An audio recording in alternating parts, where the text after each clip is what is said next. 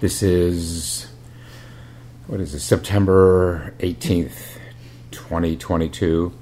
And as advertised, I'm going to be talking about Zen teaching and succession. I'm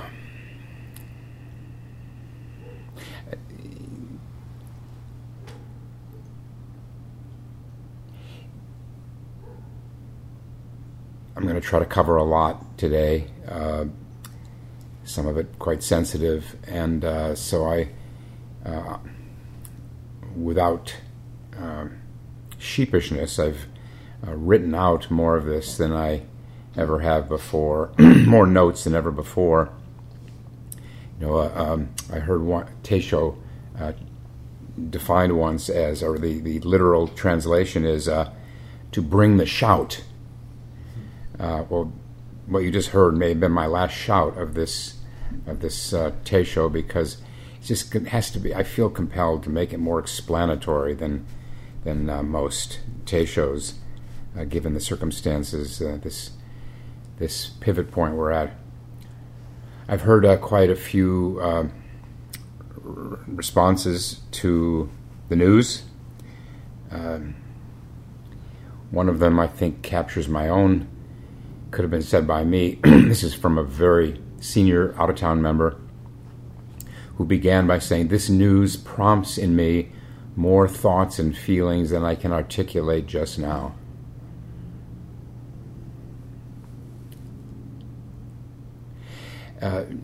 Just to review the news, the letter that went out, just the bare bones of it, that I will be sanctioning Donna Cole as a teacher a month from today, October 16th, and she will then, when I leave as planned, as scheduled, when I leave in late October, she will take my place as John Sensei's spiritual co-director, and will follow the same alternating 6-month deal that we already started with him being in charge as the presiding teacher in the winter, November through April, and then her taking my place as the presiding teacher over the other 6 months.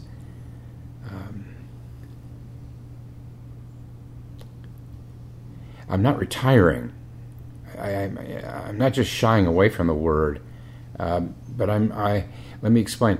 I'm delighted that Donna and Sensei both want me to continue offering online Dokusan to my students while I'm away.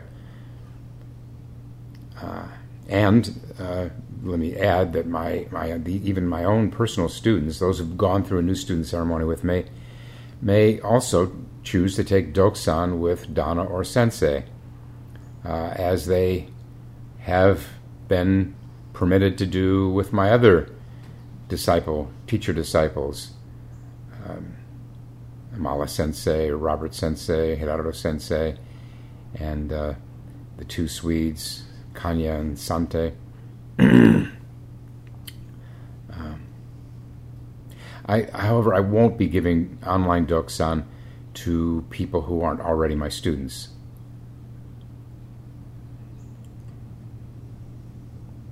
And I won't be giving any more workshops unless I'm called to an emergency. This upcoming one, even though it's still technically in my on period, I asked John Sensei to do it in my place. It's the day before Donna's sanction. I asked John Sensei to do it in my place because, after all, the people who will be attending the workshop will need to be introduced to him as one of their possible teachers. So he's going to do that one. And as far as non-retirement, as I said in the letter, at Donna's invitation, I'll be leading one of the 7-day sessions next summer. I think I said in the letter it would be the June session, but we talked yesterday and we both agreed that July would be better for both of us. So she'll do the June 7-day, I'll do the July, and and it's her after that. And Donna and John Sensei are agreeable to including me among possible sesshin guest teachers, which I started with my own teacher disciples, Amala, Gerardo, Robert, and so forth. So you're not getting rid of me yet. So now let me repeat, I think more of what I feel I have to repeat what was said in the letter is the principal reason for this change. That is, for me, for this to be my last year living in Rochester, the principal reason is to make room for new blood. It's not because my wife is dragging me down to Florida. This came first. This has been a couple years in the making, 2 or 3 years. Maybe it got all shaken up when with the pandemic, which has shaken up so much of everything. A Zen center, like any one of us as individuals, can get set in its ways. It can get sclerotic. It can get set in ways we don't even know it's set in. Just as we as individuals can. That's, in a way, you can say that's the ever-present challenge for each one of us as individuals, is coming to see what's unconscious in us. Coming to understand this nature that may be largely hidden from us.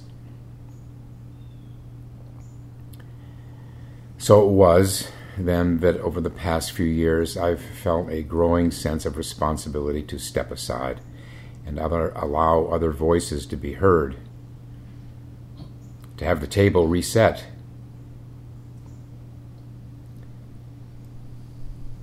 Just as John Sensei brought new things to the table as a teacher last year, so will Donna.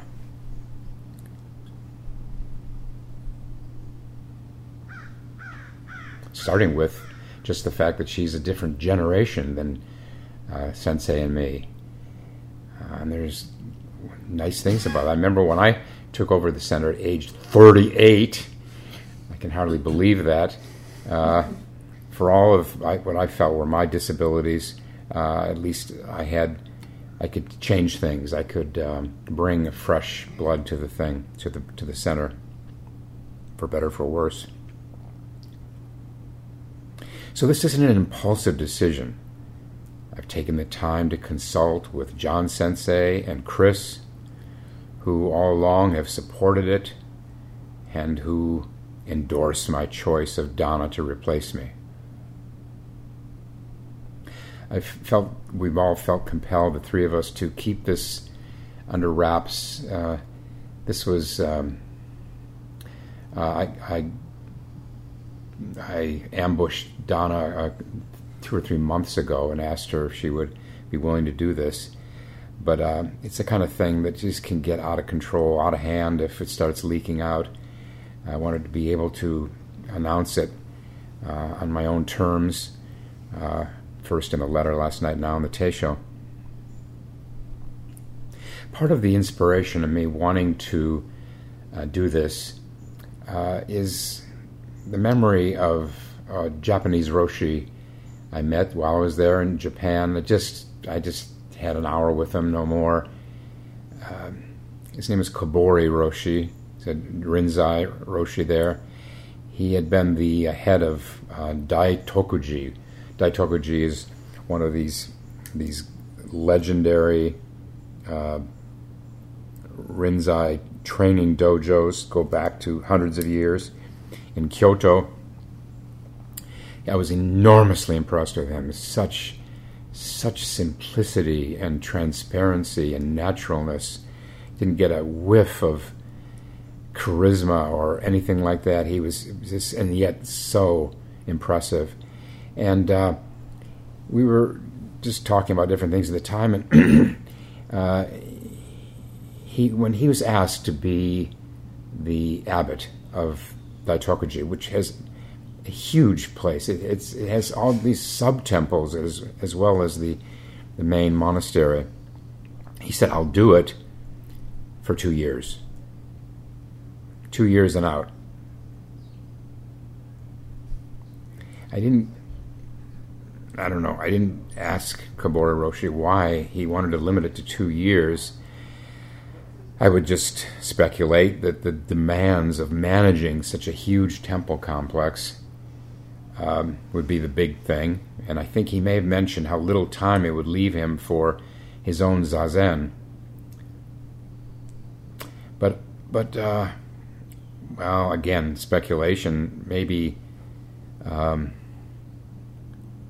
the internal politics of such a big monastery, all the hair pulling among the monks, pun intended,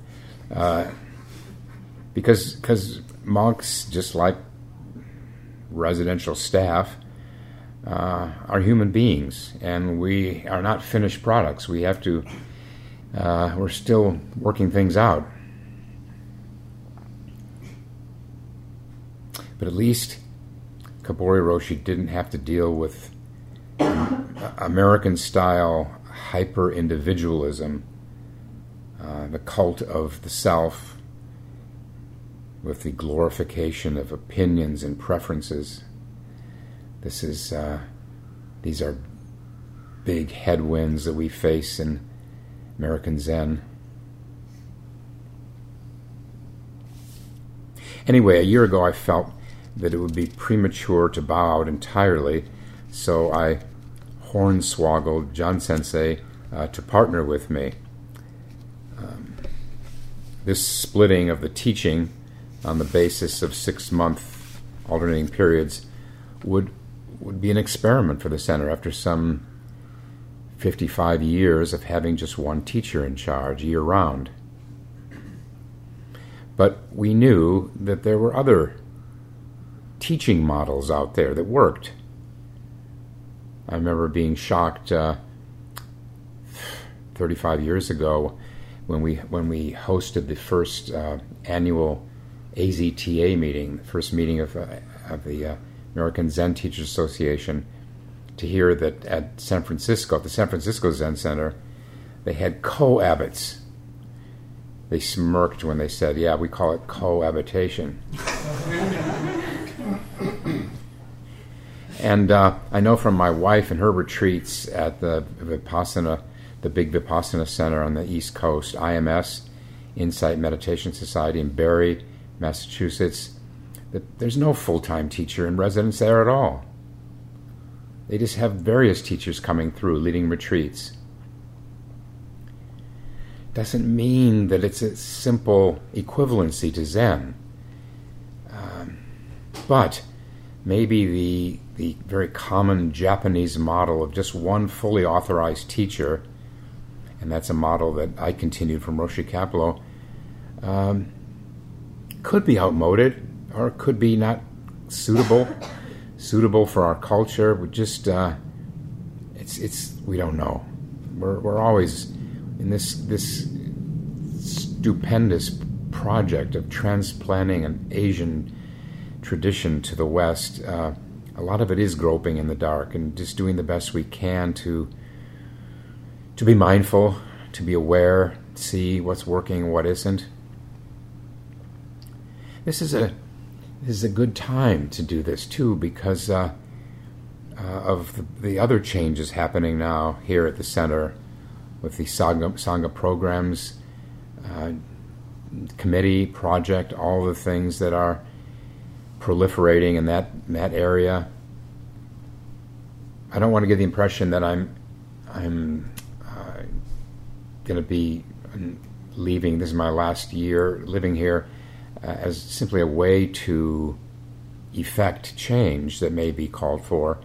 But I would see my leaving as also the result of some of these other changes we see, for example, in the Sangha Programs Committee,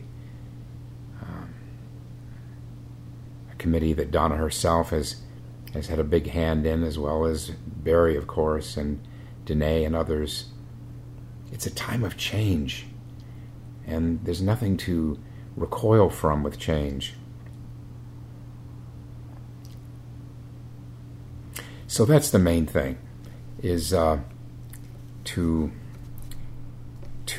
see what might develop by having a new pair of people in charge of teaching here and sharing as co-directors. But the secondary reason, and this I cannot leave this out, is a matter of age and my stage of life.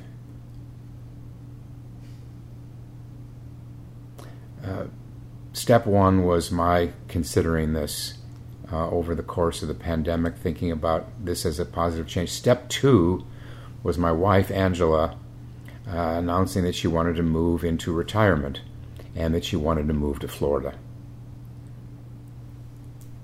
I never saw myself living in Florida.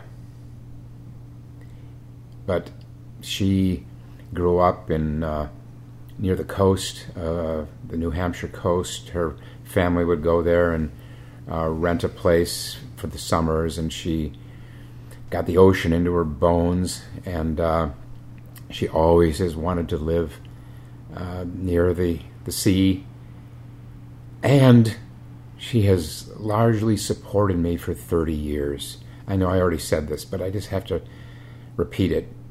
For now 31 years, she's paid 90% of our household expenses. And willingly, more than willingly, happily, she has a tremendous respect for the center and for what I do.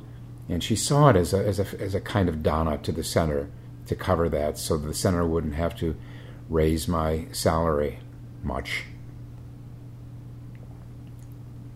So it was a time for me to join her in what we both saw as the final chapter in our lives together. And last winter, as those of you who read my article in the current Zenbo got a sense of how that's been going. It's been going very well. But here's my question to who would think that this year's arrangement, with my spending 6 months here while she's alone in Florida, who would think that could go on? It's just not sustainable. It's been okay. We've been both surprised at how manageable it's been. We talked 3 or 4 times a day on the phone. But as far as non-sustainable, even if we won the lottery and could afford to live in 2 places alternating through the year, it's not a way to live. I heard from someone else in the Sangha who tried that for a while, and he said, when you live in 2 places, you live in neither place.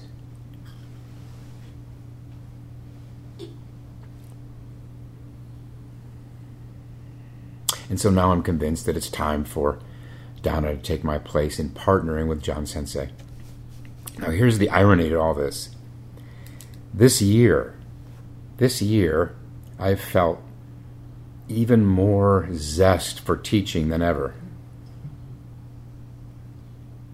You know that saying, find a job you love and you won't have to work another day of your life? I've always felt that's true for me, but never more so than this year. I have felt lighter. The job has felt lighter and more enjoyable than ever.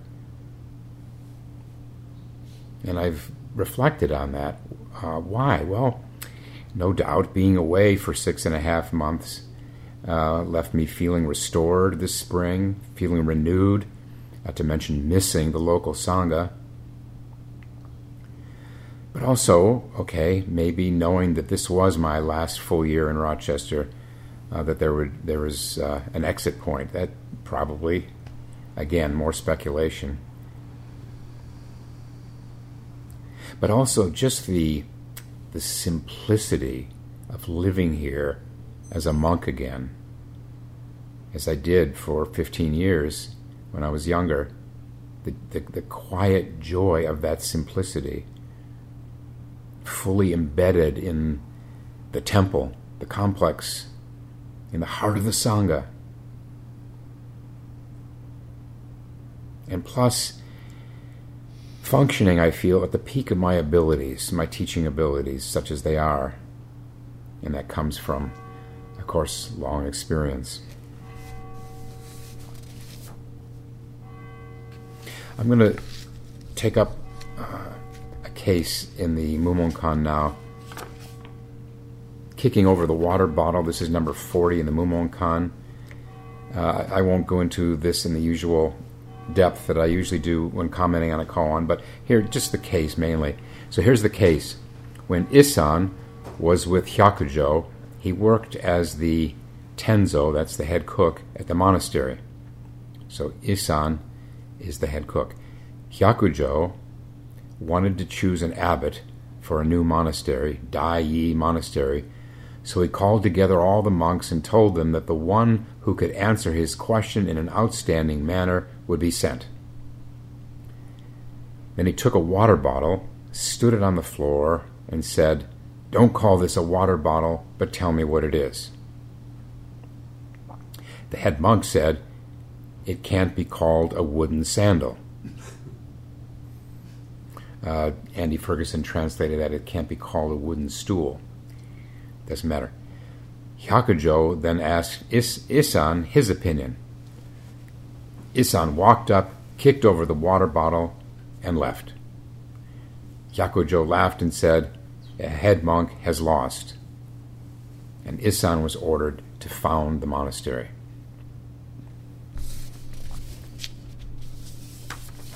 Let me start by speculating what Hyakujo would have been looking for in an abbot.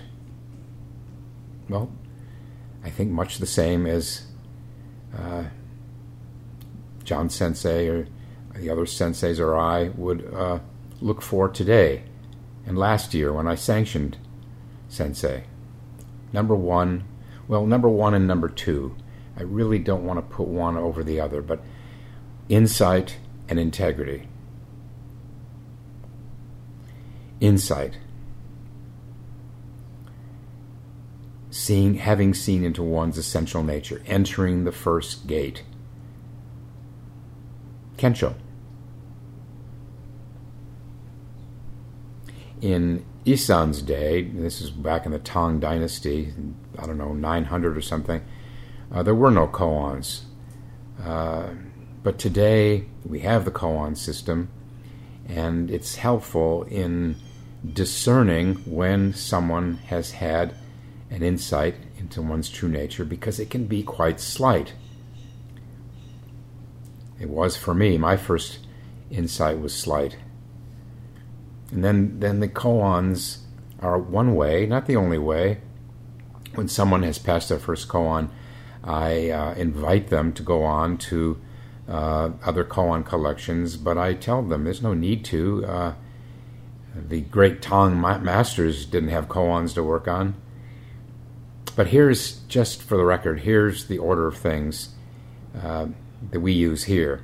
First, there are, 40 or 50 preliminary koans, very short ones that are sort of the bones of all the ones that follow. And then, typically, the first collection would be the Mumonkan, called the Gateless Barrier. The second, there are about 50 there. The second, I want to get tied down in numbers here. The second one is the Blue Cliff Record. There are about 100 there. The Book of Serenity, the Shoyo Roku, there's about 50 there. And then the Transmission of Light, the Denko Roku, same thing, about 50 there. Book of Serenity, maybe 100. And then after that, there might be some other work that I do with a student. Insight, Kensho.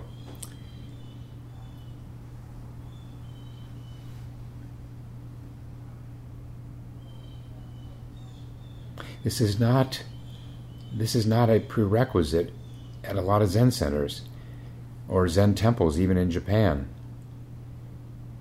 I remember in one of the AZTA meetings I attended, we went around, someone came up with the suggestion that we go around and say what our criteria are for transmission, for authorizing teachers. And either I or one of my Dharma siblings who were there said, well, first, Kensho. And one of the other teachers kind of turned her head like a Cocker Spaniel and said, we have a different model than that. I was shocked. But since then, I've come to see that this is by far the majority of Zen centers, is that it's more about putting in your time, years and years and years of time, which is a serious, important thing. A lot of insight comes from many years of practice.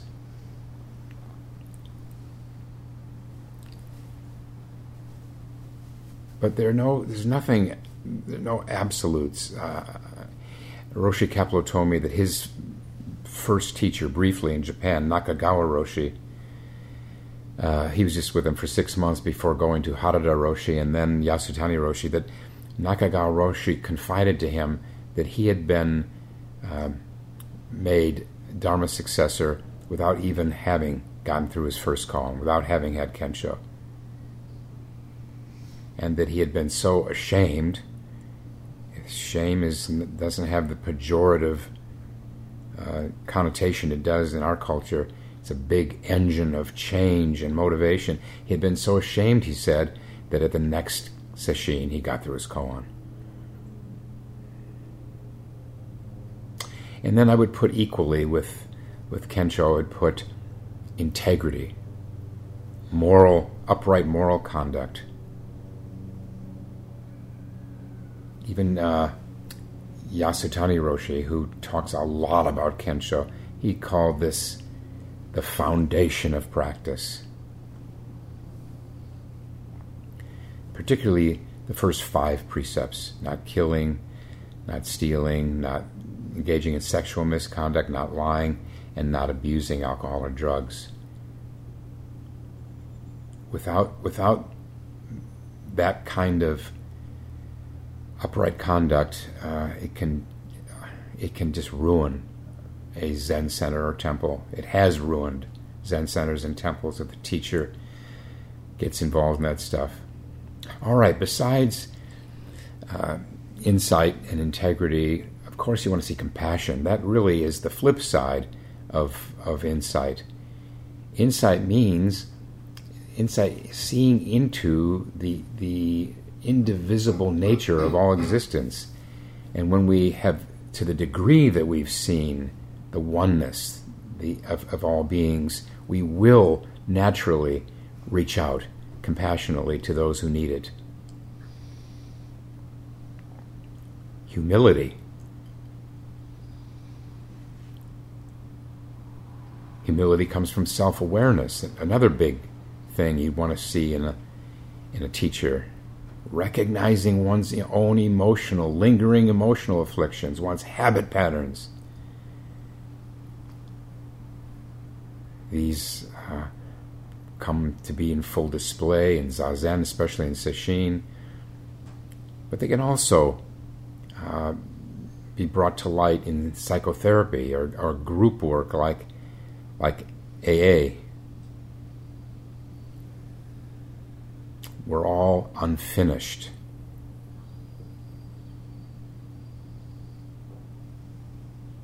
What is a real warning sign for me is when I see ambition in a senior student wanting to be a teacher in an unhealthy way. Plato said, "Access to power must be confined to those who are not in love with it." I struggled with the whole issue of power when Roshi asked me to take over, and because I think I didn't understand it then. I was too aware of how power could be misused. But then the big epiphany for me was realizing that power is just the ability to effect change. And that's when I said, all right, I will. The other things I would look for that Hyakujo surely would have expected in a successor is emotional stability. long practice experience, of course. This would have been a given in the monastery, Hyakujo's monastery, many sesshin, and as a kind of a bonus, residential training. That would have been also a given there. They were all monks. But it's a real, let's just say, there's a lot to season one when one's gone through years of residential training.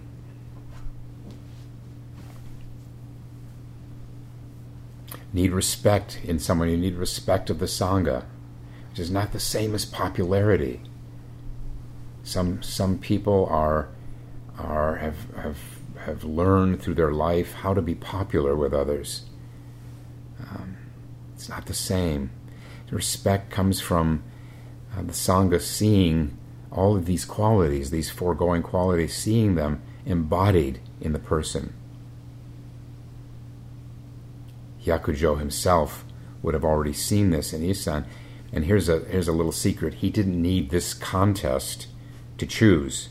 He staged it to reveal the man for the job to the whole Sangha. Ordination, in many centers, probably most centers, ordination is required to be sanctioned as a teacher.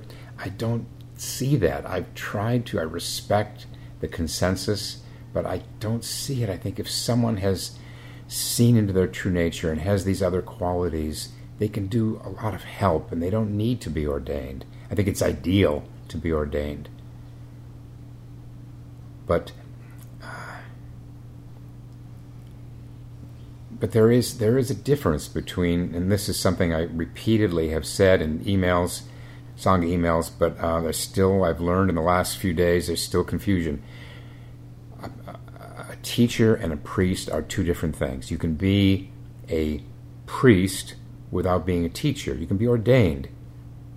In our center, ordination means a commitment to do this as your vocation. So you can be a priest without being a teacher. You can be a teacher without being a priest, without being ordained. And let me just take a little detour here and mention how my prerequisites for ordination, for ordaining someone, have changed. For many years, I was able to get away with requiring years of residential training because I think it's so helpful. But when I was asked to ordain someone who had never been on staff, when I was asked, I said, "I'm sorry, I have this strict prerequisite. You can ask Amala Sensei if you want. Maybe she will." And to my surprise, she did. She agreed to start Jeanette Prince Cherry on the path toward ordination. And now, that was 3 or 4 years ago, now I've come to really respect Amala Sensei's judgment on that. I mean, there was never any question in my mind but that Jeanette would be an outstanding priest. Prerequisites change, especially in the midst of a pandemic. It seems like everything was tossed up in the air in all aspects of life with the pandemic. And now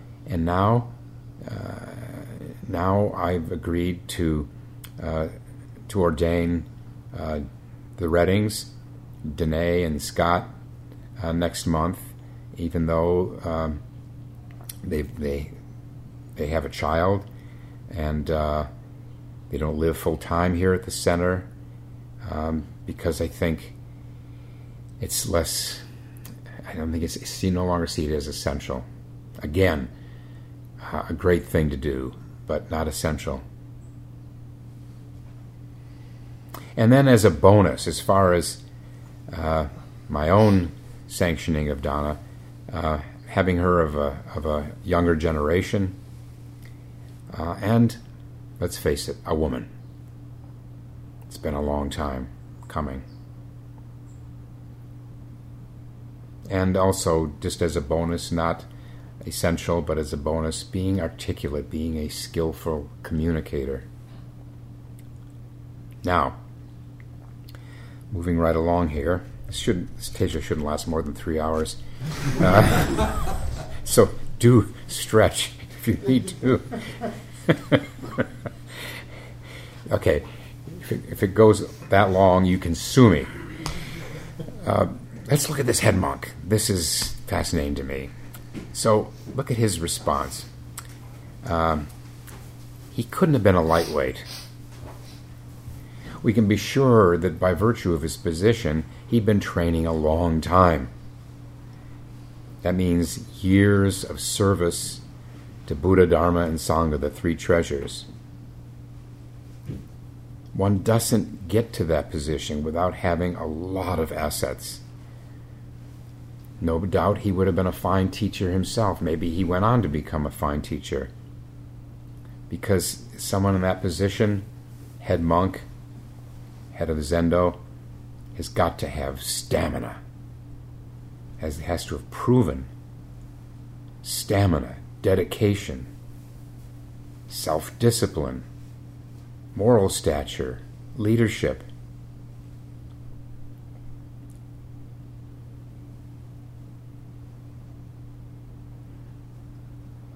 Not only that, you can be sure that Hyakujo needed him. You don't run a monastery, especially one of 1,500 monks, without great people. You know, what is that saying? It takes a village to raise a child. It takes some real talent, other than the teacher, to keep a center functioning in a good way.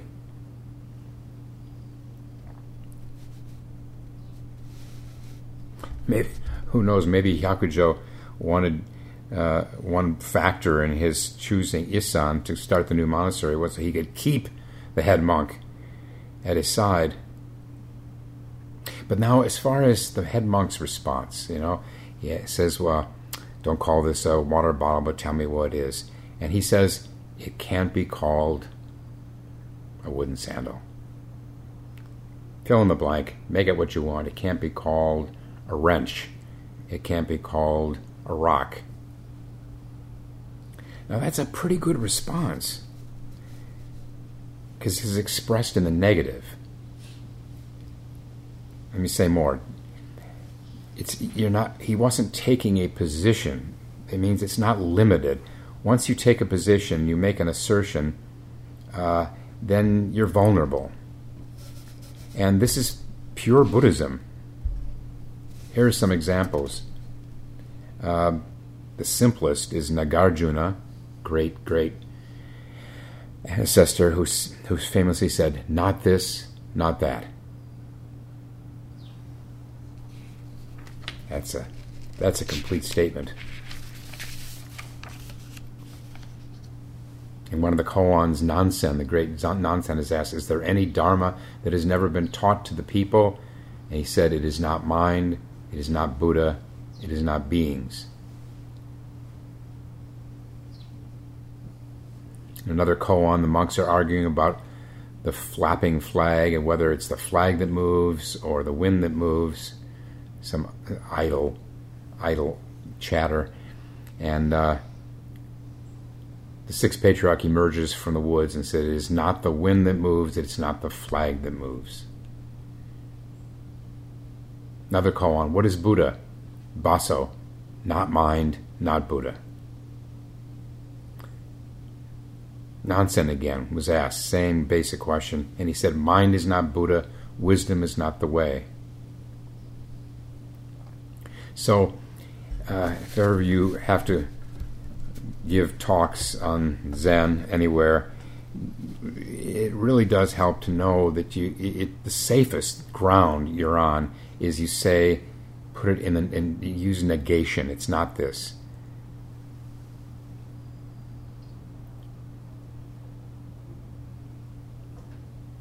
And the firming faith in mind, when you assert that things are real, you miss their true reality, but to assert that things are void also misses reality.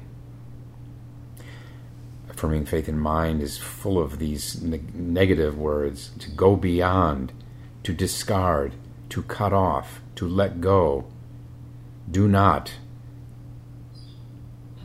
Another one, get rid of. This reflects the really the essence of Zen practice. It's a practice of daily losing, as one master put it.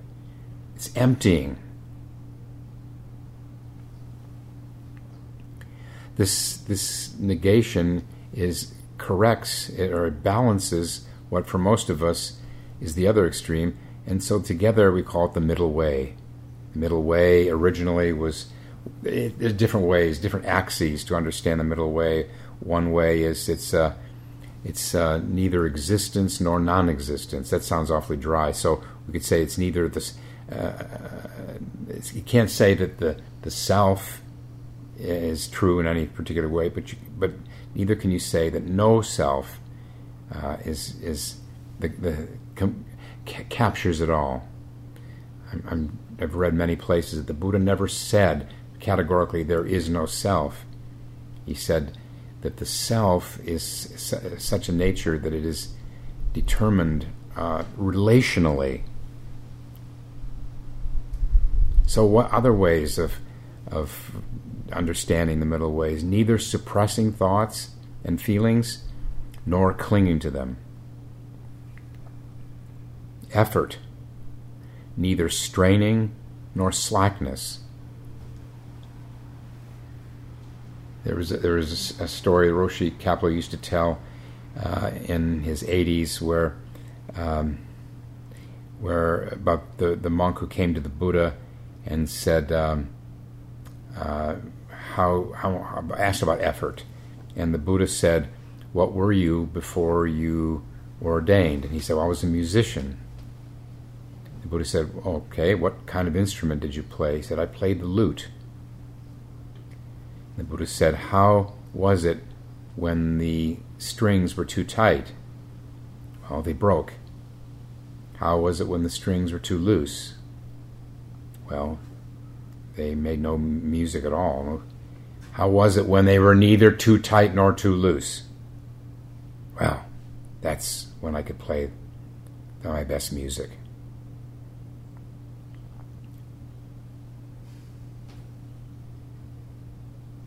Same with teaching, supervising, and surely parenting, or so I've heard.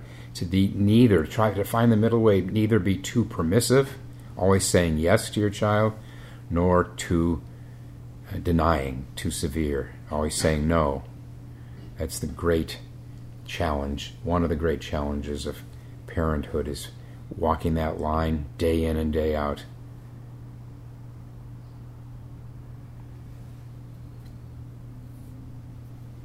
So the monk's answer was a good, solid answer. It can't be called a wooden sandal.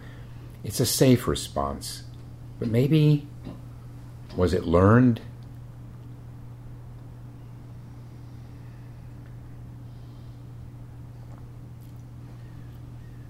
After Hyakujo had announced that Isan was the guy, there may well have been monks who saw Isan as lacking the stature of Hyakujo. And they would have been right. Isan was a brand new teacher. Hyakujo by that time was a living legend.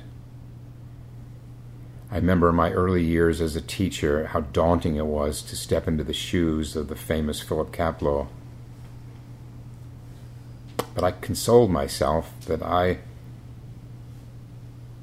was in that seat because he himself had chosen me. So there was some confidence I found through that. It's like with surgeons. I once read an article about, in the New Yorker, surgeons. I think the subtitle was "Surgeons Need Practice." That's where you come in. No one starts as a master surgeon, and Hyakujo knew that. With Isan, it's just the nature of things.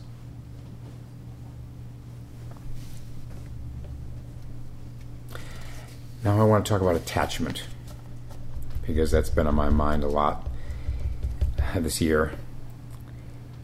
It's a double-edged sword. We know any Buddhist text will remind us that attachment breeds suffering. And that's why the monks in Buddhism's earliest days, before the establishment of monasteries, that's why monks were itinerant monks, prohibited from spending more than one night in the same place. But our most binding attachments are not to places and things. They're to thoughts, ideas, concepts, ideologies. To use another famous Buddhist word, our attachment to views. I think of that line, affirming faith in mind, just let those fond opinions go. These are the attachments that cause the most suffering in politics, religion, and just interpersonal relations generally. To be human is to have attachments of the heart. Losses cause us pain. I myself am feeling some sadness these days, even though I plan to be back more than a few times. Sadness mixed with a lot of other things. And I'd probably be more shaky now if I had not had a year or so to process this turn in my life. My head tells me it's the right time. Not just my head, my hara. But my heart says otherwise. A mature Zen practice enables us to hold conflicting feelings without rejecting any of them. Same in psychology. When we've grown up, when we've reached psychological integration, we can get our arms around contradictory feelings and emotions. We can hold them all. Human beings are complicated. Did Hyakujo have any such feelings when he bid goodbye to Isan? Did Isan?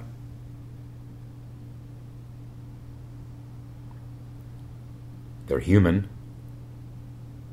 I remember hearing stupid thing during the Vietnam War, these ignoramuses who said that the Vietnamese have no feelings because they don't which really means because they don't display them the way we do. They don't have feelings. That Asians don't have feelings. I remember hearing from I think the first member of the Zen Center to go to Japan to train. This was 45 years ago. And he came back and reported that he had gone to a movie with Tongan Roshi, Bukokuji. Many of us subsequently went there for periods of training to Bukokuji. And Glenn said, he's long gone, but Glenn said the movie he thought was just so outrageously sappy. And so he was surprised to find Tongan Roshi bawling his eyes out next to him.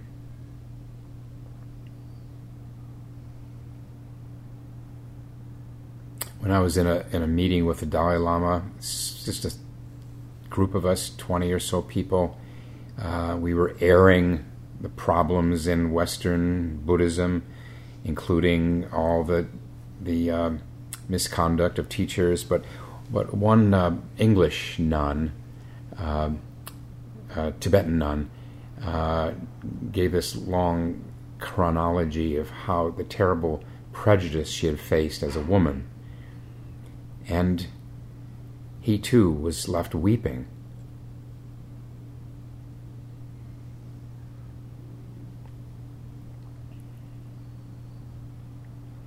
But the koan just outlines what happened, basically, and we're left to wonder. That's part of the value of them. How do we color in the outlines, the figures.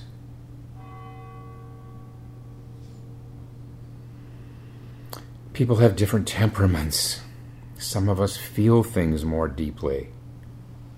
Some of us less deeply. And those of us who feel this change, to feel it more deeply, may not be just because we've worked together longer as a teacher and student.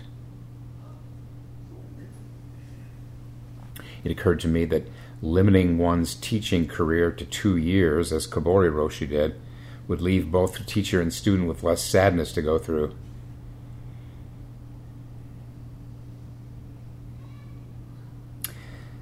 I've been a seemingly permanent fixture around here. So have other of our elders with long seniority at the center. You know who they are. If we had to take down, you know that big oak tree behind the link, as you enter the Zen Center, you look through the sliding glass doors, that's that magnificent oak tree. If we had to take that down, we'd feel sadness. And then we'd have to move on. C'est la vie. C'est la Dharma.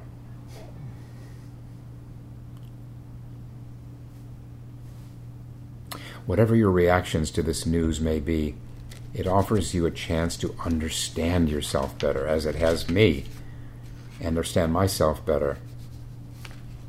We can use our wonderful tool of Zen practice, questioning what's behind this response of mine. If I'm sad, what's behind that sadness? Consider that it's something in your early years, some loss you experienced with your parents or a sibling. If you're angry, consider that underneath the anger is sadness. Anger is commonly a cover for sadness. Or if you're distancing, if you feel oddly indifferent to the whole thing, what about that? If you have a fear of abandonment, it's been there all along. It's all grist for the mill with practice and self-understanding. Okay, now, I'm not dying. I expect to live at least another 30 years. For what expectations matter.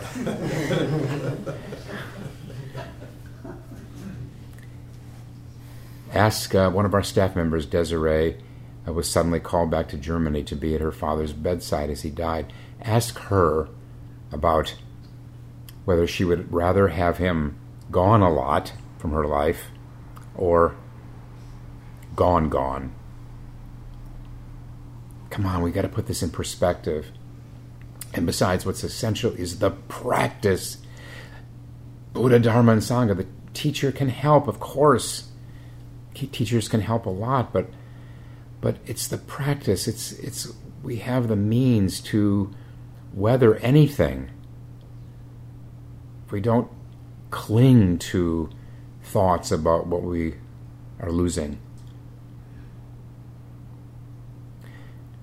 If an alchemist has taught you to transmute metal into gold, you have all you need. And you have even more than you need if you have access to a new, younger alchemist. Thank you. We'll stop now and recite the 4 vows.